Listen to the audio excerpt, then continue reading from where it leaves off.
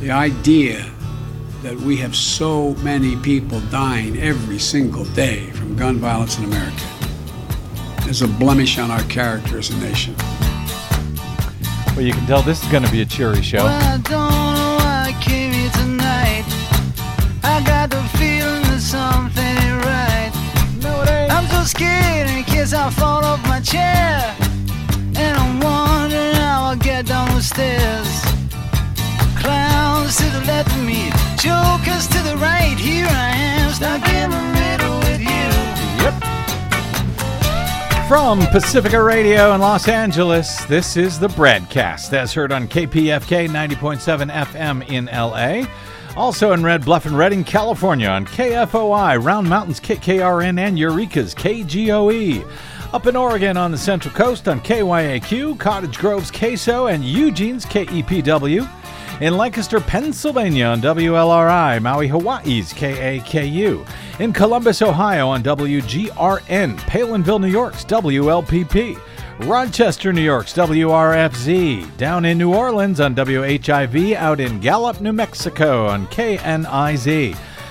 In Concord, New Hampshire on WNHN. Fayetteville, Arkansas's KPSQ. In Seattle on KODX. Janesville, Wisconsin's WADR. And Minneapolis, St. Paul's, AM 950 KTNF. We also stream coast to coast and around the globe every day for your listening pleasure. We're on the Progressive Voices channel, Netroots Radio, Radio for Humans, FYI Nation, NicoleSandler.com, Radio Free Brooklyn, Workforce Rising, No Lies Radio, Verdant Square Radio, and Detour Talk, blanketing planet Earth 5 days a week. I'm Brad Friedman, your friendly investigative blogger, journalist, troublemaker, muckraker, and all-around swell fellow, says me, from bradblog.com. Thank you very much for joining us today, and welcome to the BradCast. Boy, oh boy. The last week or so on this program, I've had a very difficult time deciding which topics to cover.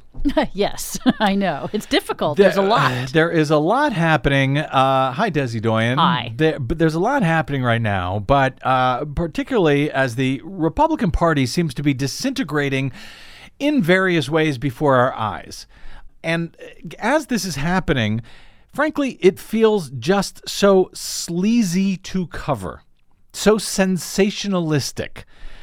And yet many of these stories are quite legitimate stories, sleazy as they may be, as opposed to, how Fox News finds some controversial words that are taken out of context from some Democrat and then turn it into some scandalous crisis, which it isn't. That's sort of what the GOP is doing, for example, when they try to figure out how to oppose Joe Biden's $2.25 trillion infrastructure, jobs, and climate proposal known as the American Jobs Plan. There's plenty of things you could criticize about it. But the things that they are picking out of there, the reasons they are doing so, what? $400 billion for elder care? That's not infrastructure. That's a scandal, a boondoggle. Now, whether you consider health care for our elderly to be infrastructure or not, or the ability to, care for the elderly so that working class people can actually go to work, knowing that their parents are being looked after, whether you consider that to be infrastructure or not, are you really against that? Are you really against removing lead pipes from homes and schools that have poisoned our water systems? Because for some reason you don't believe that water systems are infrastructure? Because the majority of Americans, Republicans and Democrats alike, all support funding those things, whether you wish to believe that they qualify as infrastructure or not. There is no actual scandal in this, though that is the way it's sort of being reported on Fox News and by Republican lawmakers. Aha, look, this isn't infrastructure. You'd think they were exposing some great con that was being pulled off by Democrats. Anyway, Desi Doyen, you will have more on that in our latest Green News Report later this hour.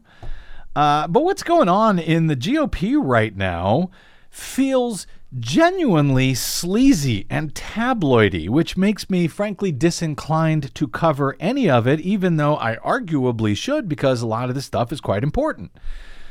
The entire Matt Gaetz saga and the investigation said to be probing allegations of child sex trafficking by the congressman from Florida, that is a real story, with one of Donald Trump's top supporters facing potentially very real jail time, potentially a lot of it. And of course, if there is an indictment, I'm sure we will cover that. But, covering each and every salacious beat in this story, you may have noticed, we haven't much talked about it at all. Today, it looks like his friend, Matt Gaetz's friend, the former Florida tax collector, is said to have helped him procure young girls, who is facing himself some 33 federal charges already. Well, he is reportedly cooperating with federal investigators against Matt Gaetz, which could lead to big trouble for Florida's Republican congressman and reportedly other Florida GOP officials. So it is a real story. It is an important story. It is not a made-up story. It is, it is sensationalistic, but it's news. It's a real story. And yet, I hate covering it because it just feels so slimy and so sensational and tabloidy. And, and people are also taking up the prurient interest part of this instead of the actual damage that was done, say, to the young women who were allegedly trafficked here. The same, in some respect, is true, by the way, as far as things that just feel sleazy to me. And just kind of gross. It's a story about the GOP's pretend turn against big corporations who have come out in opposition to voter suppression laws around the country. A very important story, but it all just feels so cheap and phony and tawdry to me. The GOP is trying to undermine voting rights, to hang on to power. That is the story. All of their claims now to be furious about these companies. How dare they, speak out in favor of democracy? And so now the Republicans are pretending to go after big corporations so that they can become the party of the working man. Well, that is just nonsense. It's sleazy nonsense. It's cheap. It's a lie. But unfortunately, this is all very real news right now. Donald Trump was ripping off his own supporters to the tune of tens of millions of dollars by using a pre-checked checkbox to turn donations made before the election last year into monthly donations without donors realizing it, and then turning them into weekly recurring donations that most donors did not notice before agreeing to allow the Trump campaign to siphon their credit cards and their bank accounts in this sleazy little scheme. This is what the Republican Party is doing right now. Well, you could argue it's only Donald Trump doing it, but no, it appears to be much bigger than just Donald Trump. The New York Times ran an expose on what Trump is doing, reporting that over the weekend, reporting that the Trump campaign had to return more than $100 million to donors who had complained about the practice of, pretty much having their money stolen from them by the Trump campaign. There were fraud complaints, reportedly hundreds of them issued to credit card companies over this practice. And even as that slimy story broke, we have now learned today that it's not only the Trump campaign that is, which, by the way, was continuing to collect money from its sucker donors for weeks, even after the election was over. But it wasn't just the Trump campaign now. We learned that the Republican Party itself is still doing it.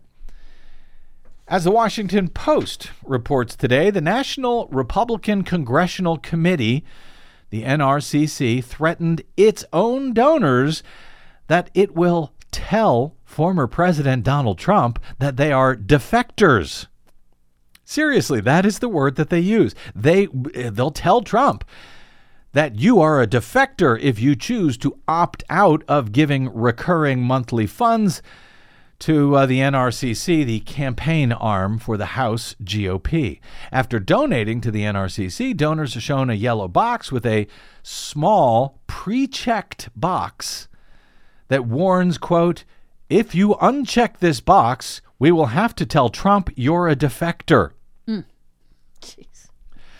Left checked, and the supporter will be agreeing to contribute every month, though that part of the box is not in bold type. So it's at the bottom. It's very hard to notice. Below all of the bold, capitalized, "We'll tell Trump that you're a defector" stuff. That's all in all caps. That's the stuff you notice, not the, "Oh, by the way, you're agreeing to do this every single month for whatever amount you have just given us." For as long until you notice that we were doing it. Yeah.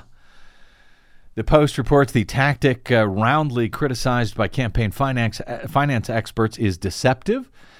The Post also notes it was employed by the Trump campaign to shore up its dwindling coffers before and after the 2020 election.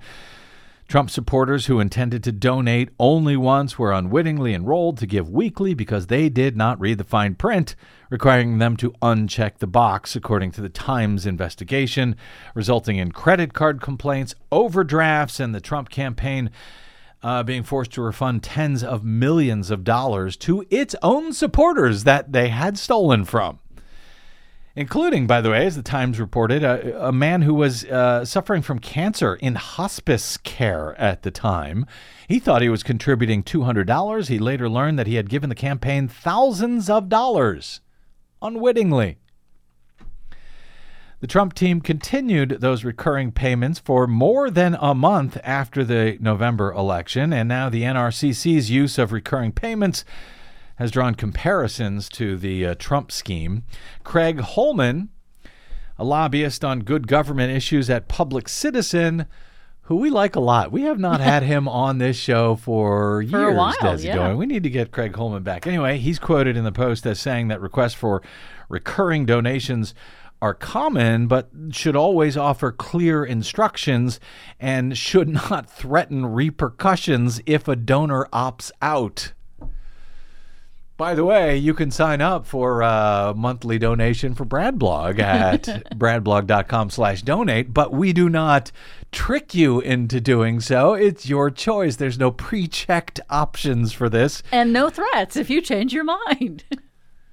Well, I'm reconsidering that. There may be some threats. Anyway, the Republicans' tactic, according to Holman, is, quote, extortion akin to blackmail. He calls it highly unethical, but says it is not illegal. Political donors who feel duped or coerced, however, do not have a lot of legal recourse under campaign finance or consumer protection laws. So, that it's notable news. It's noteworthy news. This is not some, campaign out in, you pick your tiny little town, some, sleazy campaign that is doing this. This is the National Republican Congressional Committee and, yes, the now former president of the United States.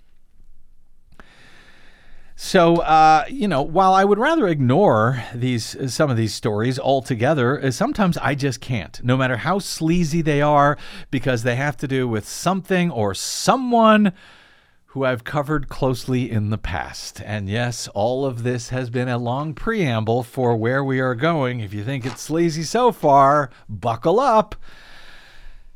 My weird encounter with the Alabama Secretary of State began back in 2017 after the special election for the U.S. Senate, you may recall, in which Democrat Doug Jones then defeated far-right accused child molester Roy Moore to become the first Democratic senator from the state of Alabama in Lord knows how long. See, that story was already sleazy. But on election night, Alabama's Secretary of State was interviewed on CNN, stating that, quote, any candidate can ask for a recount, and if they pay for it, they can receive a recount. Because, yes, even back then, they were complaining, oh, it's impossible. Roy Moore couldn't have possibly lost. But the thing was, when the Secretary of State went on CNN and said any candidate's welcome to ask for a recount, that was not true, not under Alabama's election law. I believe the law requires that you have to be within 0.5% or less in order to ask for a recount. Point being that you apparently knew more about election law in Alabama than the Alabama Secretary of State. Well, it seems like I do, but it wasn't on this point. This point was actually made by someone who knows arguably more about certainly election law than I do, Rick Hasson, the highly regarded UC Irvine election law professor. He noted as much on Twitter that the Secretary of State was wrong according to the law, and he copied and pasted a section of the election code on Twitter and said, am I missing something? Well, in response, the Secretary of State blocked Rick Hasson on Twitter. Again, Hasson is a well-regarded election law expert who covers elections in all 50 states on his well-known election law blog. But the Alabama Secretary of State blocked him anyway for correctly pointing out that he had been wrong about Alabama's election law on election night on CNN. Well, days later, the Alabama Secretary of State somehow injected himself into a Twitter exchange that I was having with others about the state's electronic tabulation system. And the secretary broke into this Twitter conversation to insist repeatedly and inaccurately to me that Alabama's computerized paper ballot scanners, quote, do not capture or preserve digital ballot images, which those are the images, the photographs, if you will, that are taken of each ballot as it is scanned.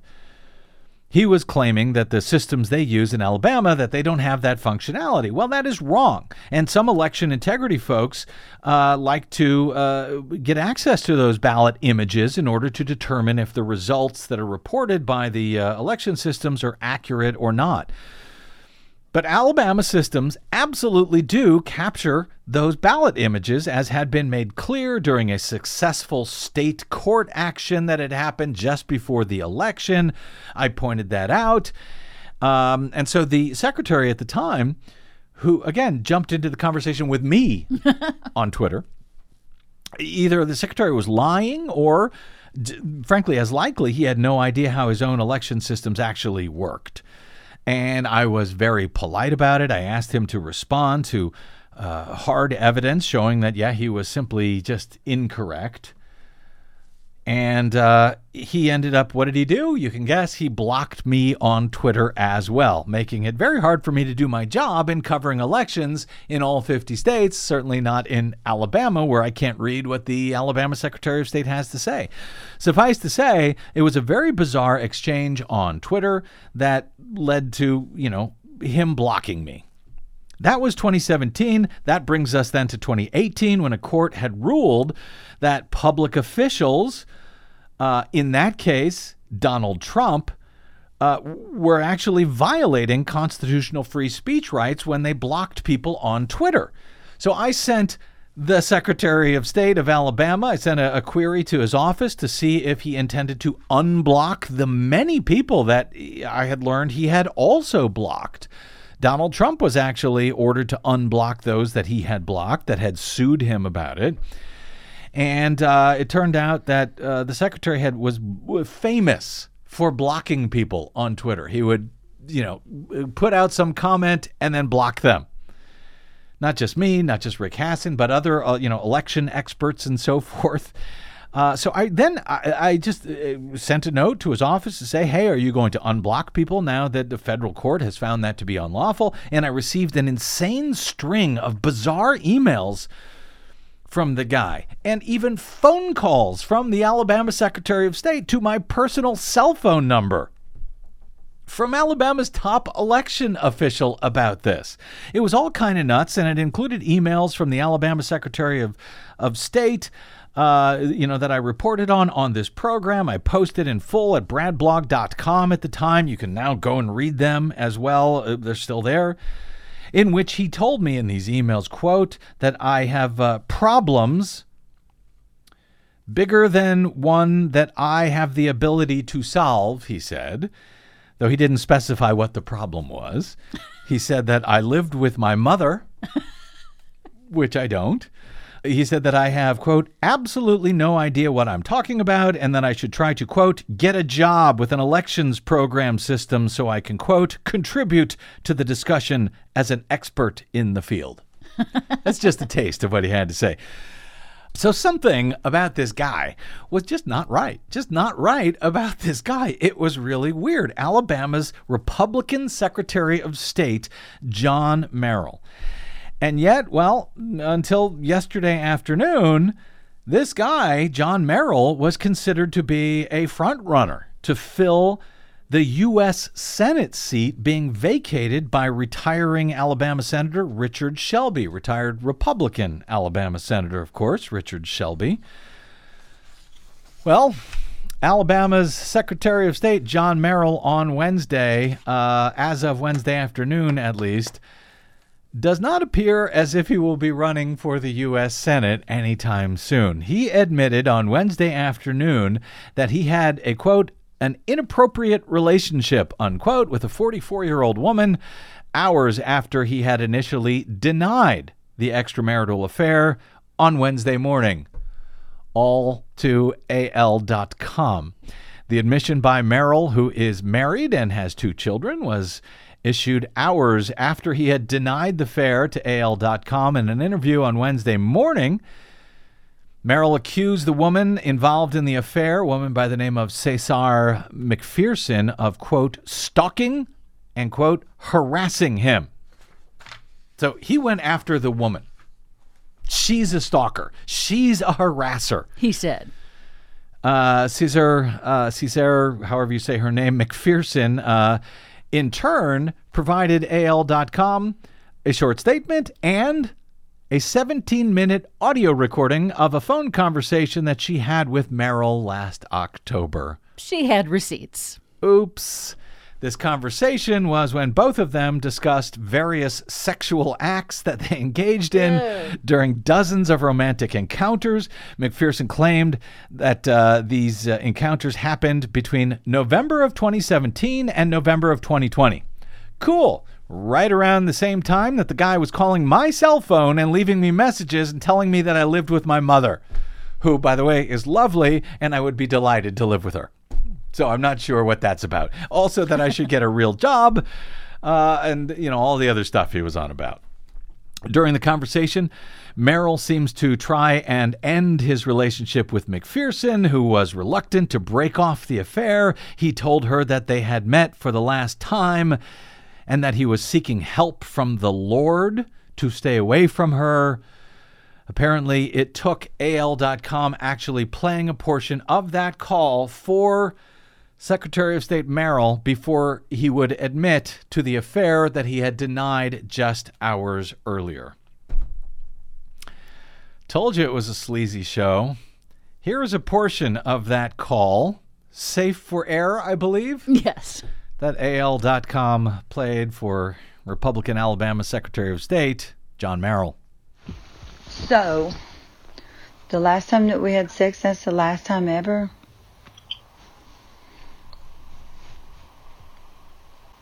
Well, it was a pretty good day. That's the last time ever? It's supposed to be the last time ever.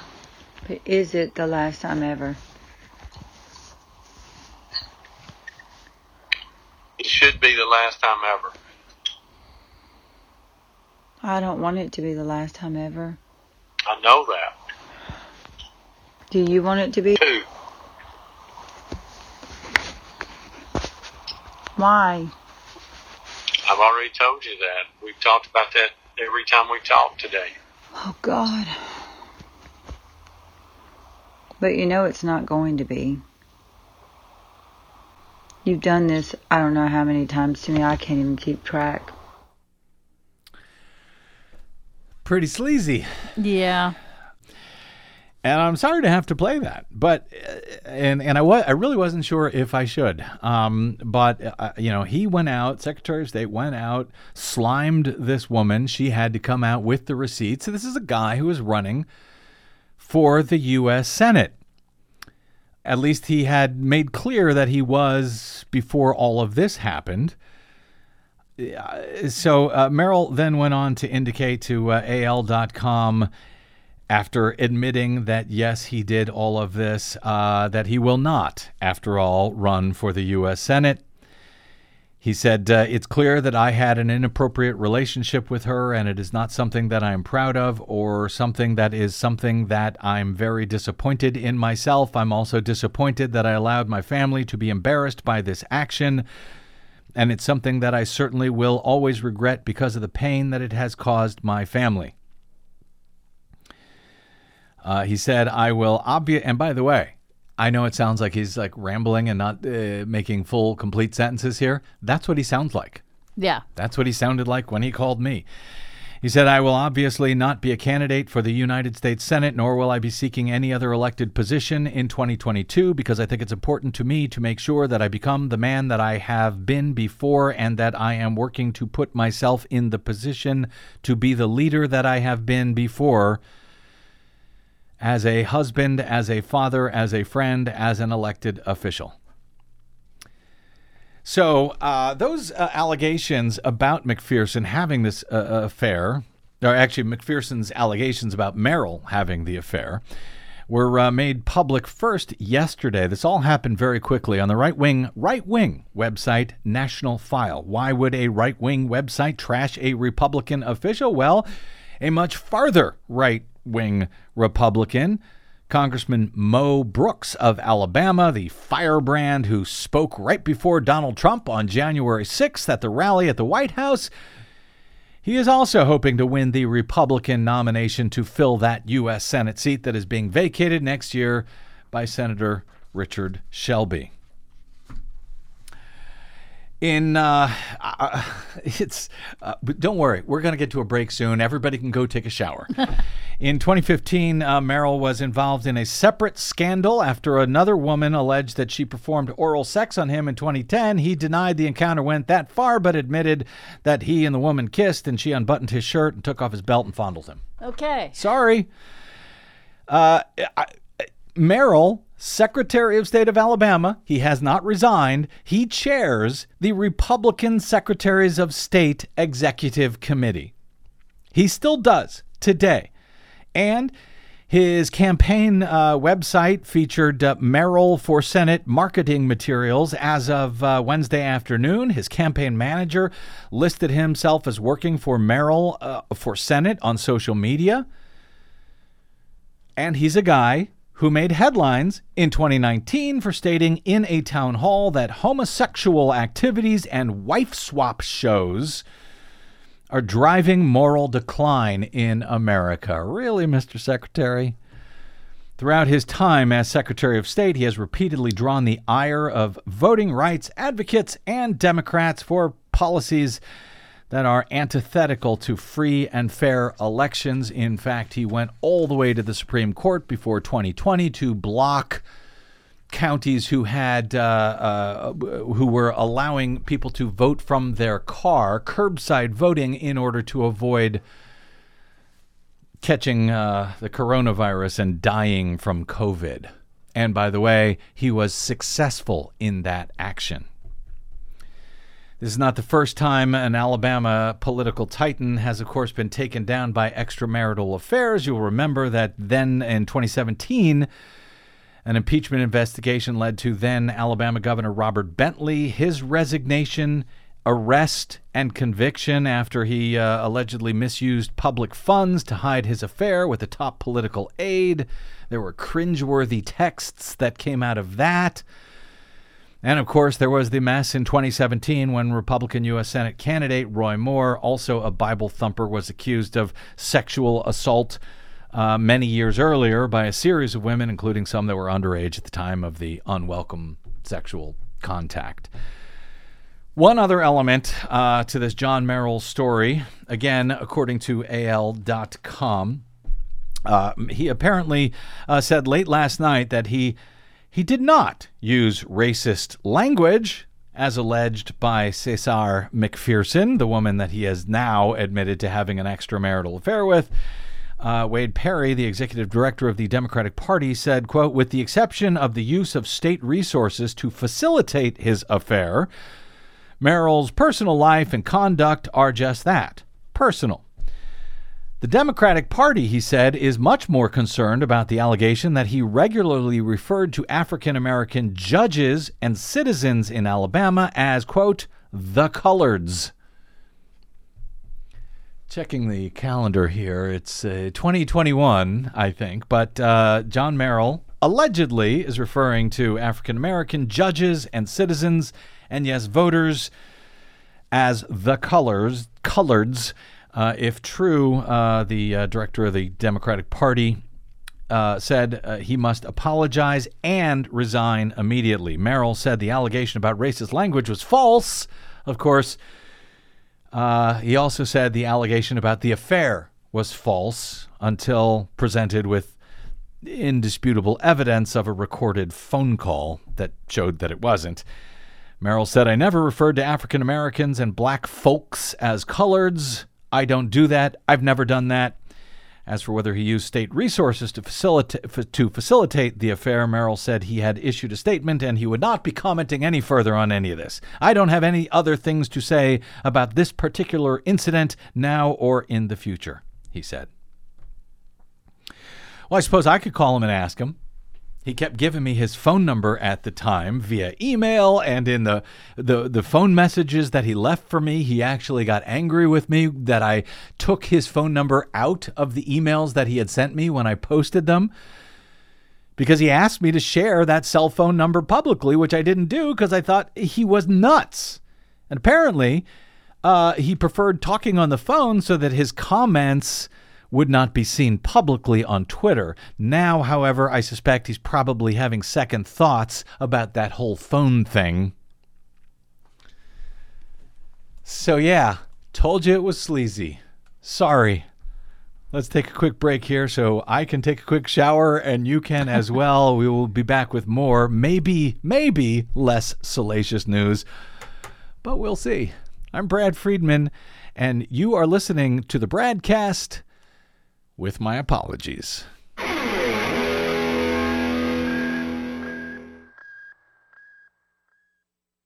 Hey, this is Desi. The BradCast and the Green News Report survive thanks to you and your support. Please drop by bradblog.com/donate today to help us stay independent every day over your public airwaves. That's bradblog.com/donate. And thanks.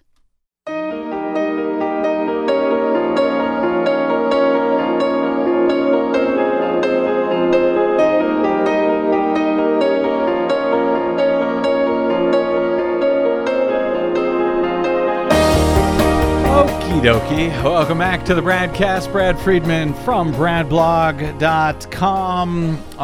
So less sleazy news.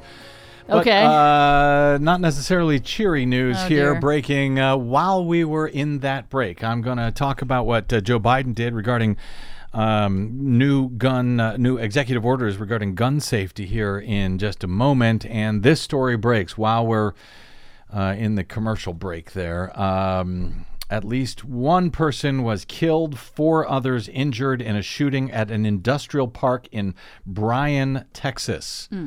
According to police. I haven't even been able to open the story yet, so I'm not even sure where Bryan. Do you know Bryan? Happen to know Bryan, Texas? I do, does? but, it's hard to describe where it is. So. Well, so the mass shootings apparently continue day in, day out in these United States.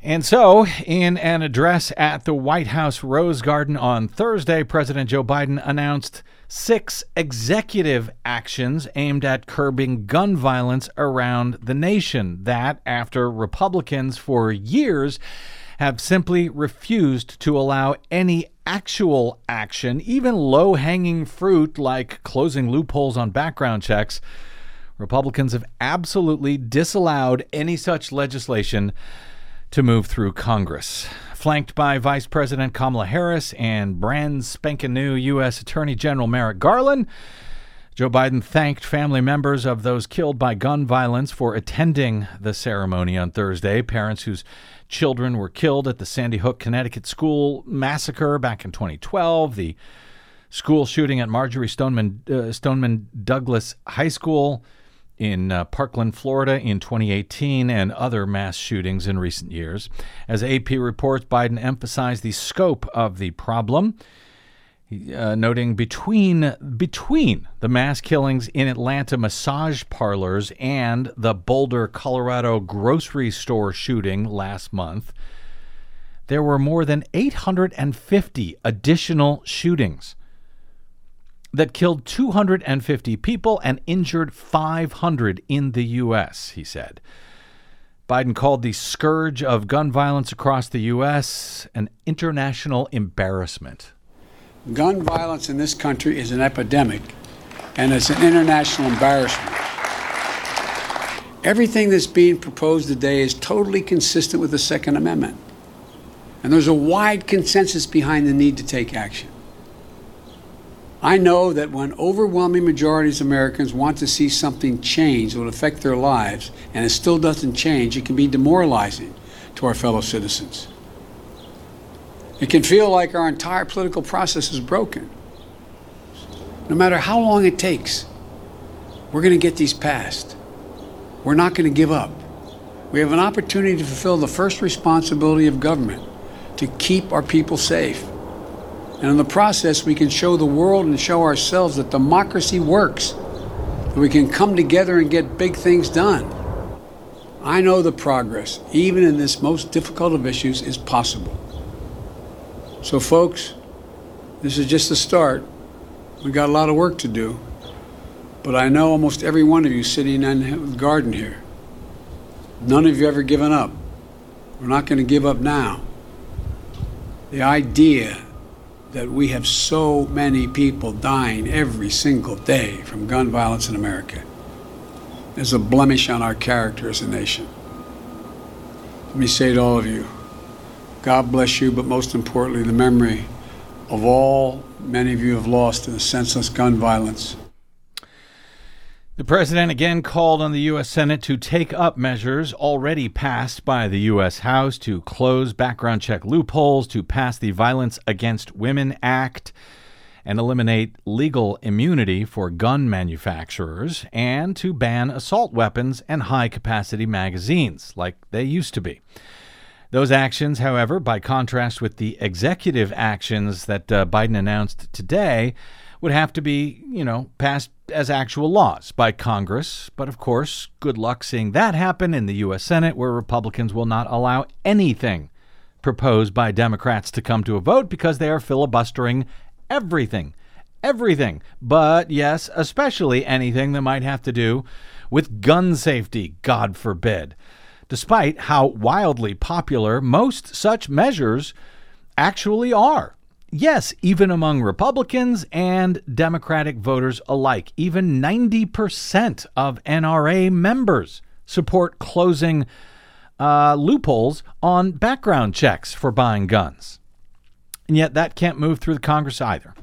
Biden said that all of his new executive actions on gun safety reform are common sense and supported by the vast majority of Americans, and that none interfere with the Second Amendment rights.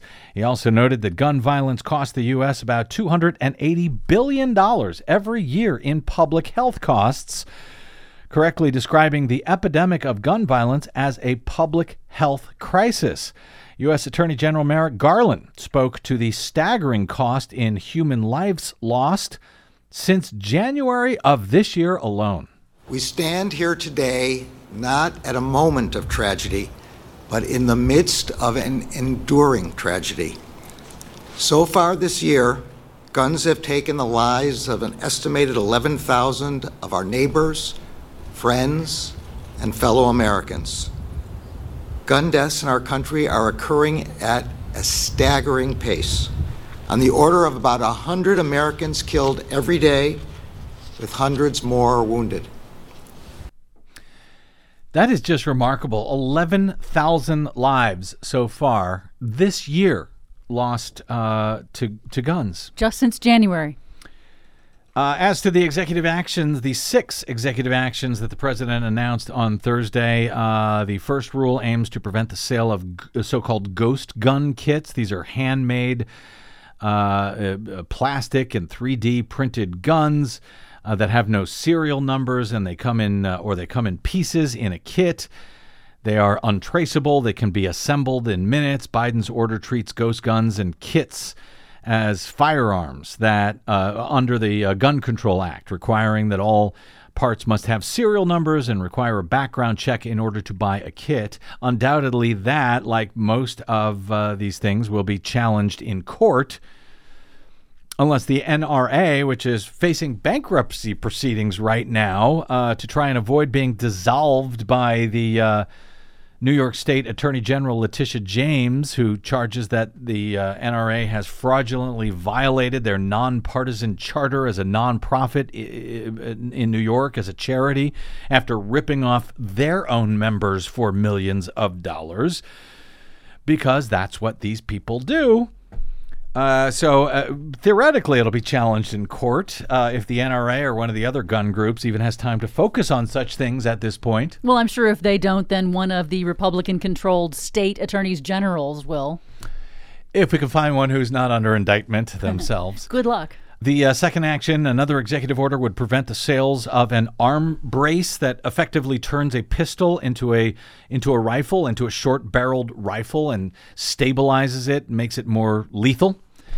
In the third action, the Department of Justice will introduce model red flag legislation that is already in use in some states, which allows family members to ask a court to temporarily block access, family members or police, I believe, law enforcement, to ask a court to temporarily block access to guns for those in danger of harming themselves or others. But, of course, this is only model legislation that they're just putting out there, basically telling states, hey, if you can pass this, it would be great.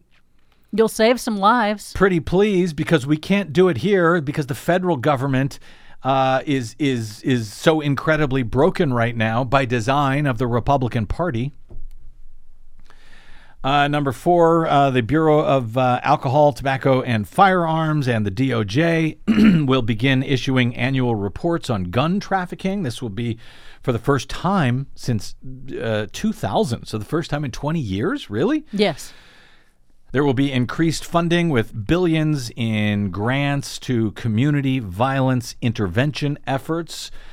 Some of these are also contained in Biden's not yet passed infrastructure proposal, known as the American Jobs Plan. And finally, he also nominated gun safety advocate and 25-year veteran of the Bureau of Alcohol, Tobacco, and Firearms, man by the name of David Chipman, to run the agency. And this is interesting. The agency has been without a director since 2015, largely because Senate Republicans and Donald Trump and the gun lobby want the Bureau, apparently, to be toothless and unable to enforce gun safety laws. All of that, as noted, because Congress cannot pass any laws under anything but the special arcane so-called budget reconciliation rules in the Senate, where budget-related items may pass with a simple majority vote, but everything else got to get 60 votes to overcome a filibuster, unless the filibuster, the legislative filibuster, unless those rules are somehow killed or reformed. And on that front, some not great news today either, I'm sorry to report. Democratic Senator Joe Manchin of West Virginia said on Wednesday that under no circumstances would he vote to eliminate or even weaken the legislative filibuster. In his most definitive statement yet on the topic, the West Virginia senator also suggested in an op-ed published in the Washington Post that he would be opposed to using the budget reconciliation process in order to circumvent the filibuster. Manchin wrote, "There is no circumstance in which I will vote to eliminate or weaken the filibuster." He won't even weaken it. The time has come, he said, to end these political games and to usher a new era of bipartisanship where we find common ground on the major policy debates facing our nation. What is this guy talking about? What world is he living in? Where are these bills, Joe Manchin, that you have found so much common ground with both your own party and the Republican Party? The Post notes that a few weeks ago, Manchin flirted with being open to talks about changing the filibuster, but as the ideas were floated, such as requiring senators to stay on the Senate floor to talk while blocking legislation, he seemed to bat down each one. On Wednesday, Manchin wrote in his op-ed, "Every time the Senate voted to weaken the filibuster in the past decade, the political dysfunction and gridlock have grown more severe." I would suggest, however, that every time Democrats weakened the filibuster, it was because they had no choice. Because, for example, Republicans would not allow zero of Barack Obama's very well qualified federal judge nominees to be seated on the bench. After years of doing that, Democrats finally took action to do away with the filibuster that blocked federal judicial appointees. Manchin goes on to say the political games playing out in the halls of Congress only fuel the hateful rhetoric and violence we see across our country right now. The truth is, my Democratic friends do not have all the answers, and my Republican friends do not either. This has always been the case.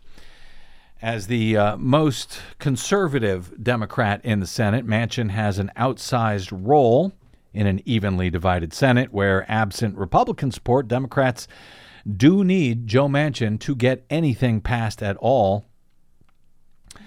Momentum had seemed to be building for scrapping or amending the filibuster, which former President Obama has called a Jim Crow relic. Joe Biden, who had long defended the filibuster, has also come out in support of some changes to it, saying that it is being abused in a gigantic way. But not Joe Manchin, who seems to be doubling down on not doing anything about the filibuster. Now, I will link to that op-ed where he talks about, that we need to restore bipartisan faith in our voting process by assuring all Americans that their votes will be counted, secured, and protected. Well, how about assuring that all Americans will be able to vote at all, Senator Manchin, much less have those votes counted, secured, or protected? And by the way, our voting process has nothing to do with faith. It has to do with public participation and public oversight. Anyway, I'll link to that op-ed. This may make you feel a little bit better. We will see. I hope so. I hope so, because we're getting to your Green News Report. Will that make us feel better? A little. Yeah, I doubt it. Anyway, White House Communications Director Kate Bedingfield on Thursday brushed off concerns over Senator Joe Manchin's reiterating his position to eliminating or weakening the filibuster in a Washington Post op-ed. Bedingfield was asked to respond to his vehement defense of keeping the filibuster in place as is, and she denied that the West Virginia senator poses a threat to the president's agenda. She asserted that senators raising their concerns is simply part of the process behind advancing legislation. Bedingfield said Joe Manchin remains a key partner and said, look, this is how the process works. Senators will come forward. They'll raise their concerns. They'll raise their issues. Bedingfield emphasized that Joe Biden wants a, quote, collaborative process where Democrats and Republicans put their concerns on the table. She said what the president has said is that the only thing he finds unacceptable here is inaction. So he knows this is going to be a process where there are going to be compromises. There is going to be negotiation. Bedingfield reiterated that Manchin remains a key partner and that the White House is working on outreach to members of Congress on both sides of the aisle, especially when it comes to Biden's $2 trillion infrastructure plan. Feel better? Not much. We shall see how this all plays out. There you go. That's all we can do. We don't make the news. We just report it. Quick break, and we're back with Desi Doyen and the Green News Report right after this on the BradCast. I'm Brad Friedman.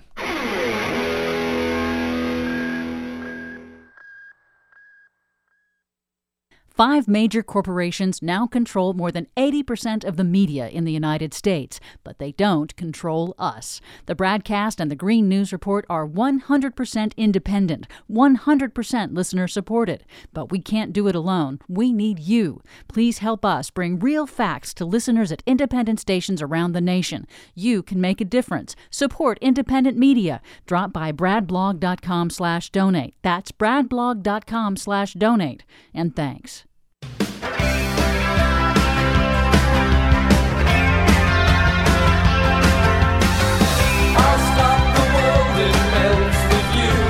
Okay, looking through your Green News Report today, Desi Doyen, I think there's some good news and some bad news.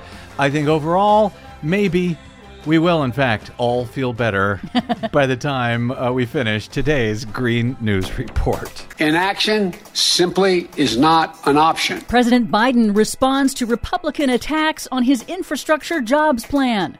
New analysis warns of looming wave of abandoned oil and gas wells. Plus, this is about EV optimism. General Motors goes all in on an all-electric future. We go all in on those stories and many more straight ahead. From BradBlog.com, I'm Brad Friedman. And I'm Desi Doyen. Stand by for 6 minutes of independent green news, politics, analysis, and snarky comment. To automatically say that the only thing that's infrastructure is a highway, a bridge, or whatever, that's just not rational. And did you expect today's Republican Party to be rational, Mr. President? If so, well, that's just not rational. This is your Green News Report.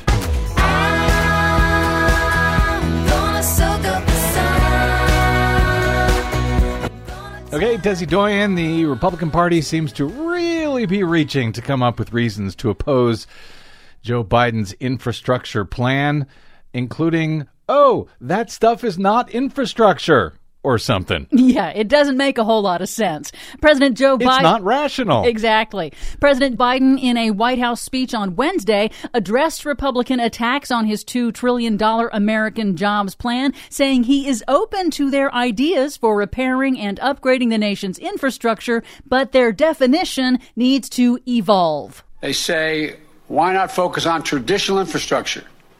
Fix what we've already got, the roads and the highways that exist and the bridges.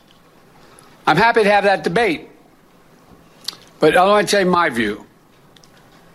We are America. We don't just fix for today. We build for tomorrow. Biden also linked infrastructure to national security, emphasizing that China and the rest of the world are already heavily investing in both old and new kinds of infrastructure that the U.S. has neglected for years, and that American global competitiveness depends on it. Even if lead pipes in our water system is not considered infrastructure, and it is, why wouldn't you want to fix it anyway?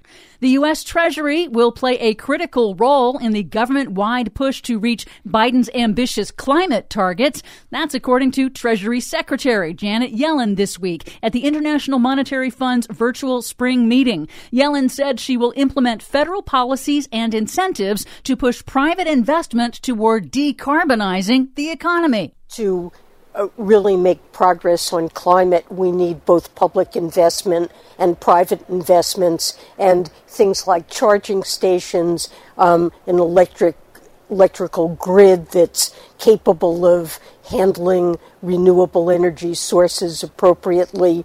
These core investments are critical in order to provide the public infrastructure to support private investments. Yellen also said that she will ensure that financial institutions not only understand and plan for the physical risks of climate change, but also take action to minimize the potential for stranded assets, costly fossil fuel infrastructure projects that could become worthless as the world shifts to cheaper renewable energy. Could become worthless. Abandoned fossil fuel infrastructure is already a problem today. Hundreds of thousands of orphaned oil and gas wells and abandoned coal and hard rock mines in the U.S. pose serious safety hazards and are causing ongoing environmental, air, and water pollution. Biden's infrastructure proposal would create jobs for oil, gas, and coal workers to clean up those abandoned sites, but a new analysis by the Texas Tribune and Grist warns of a looming wave of new abandoned oil and gas wells. They estimate more than 13,000 wells in Texas and New Mexico alone are likely to be abandoned in coming years by underfunded drillers known as wildcat operations, who quickly run out of money and leave, abandoning well pads that spew methane and leak into drinking water supplies. Taxpayers in those states are likely to be on the hook for nearly $1 billion in cleanup costs. Somebody should really pay someone to clean up all of those old wells. In other news, an appeals court has thrown out a Trump-era rule that delayed regulations controlling methane emissions from landfills, and a panel of federal appeals judges nixed a Trump administration rule that tried to block the Environmental Protection Agency from setting any future greenhouse gas limits on polluting industries. Nice try, Trump. Finally, General Motors stock rose to record highs this week after the unveiling of an all-electric Chevy Silverado pickup truck that can go 400 miles on a single charge. Wow. GM follows car makers Ford, Tesla, and startup Rivian in electrifying the light-duty truck market.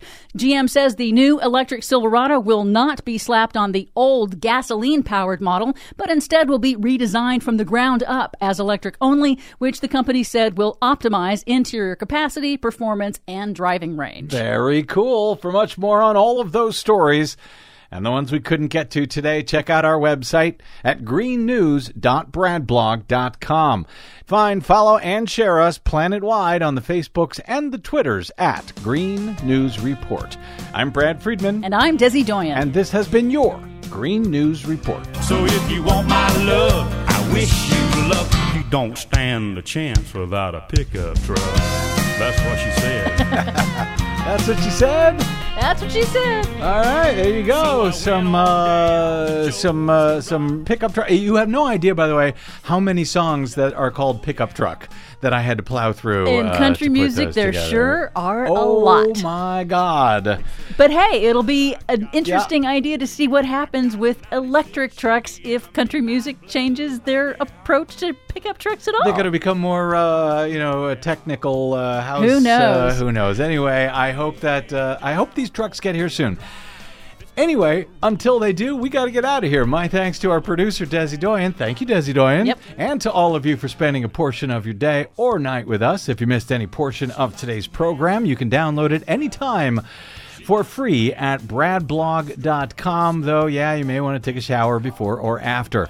You can also drop me email if you like. I'm bradcast@bradblog.com. On the Facebooks and the Twitters, I am simply the Brad Blog. That is it. We will see you there until we see you here next time. I'm Brad Friedman. Good luck, world. Guess I really must have been out of luck, for it was Joe with a brand new pickup truck. As I waved goodbye, I heard her say, I like a man with a pickup truck. I like a man who knows how to strut his stuff. Don't want no fancy car, don't want no fancy talk. I need a man who knows how to walk that walk. Guess I was out of luck this time.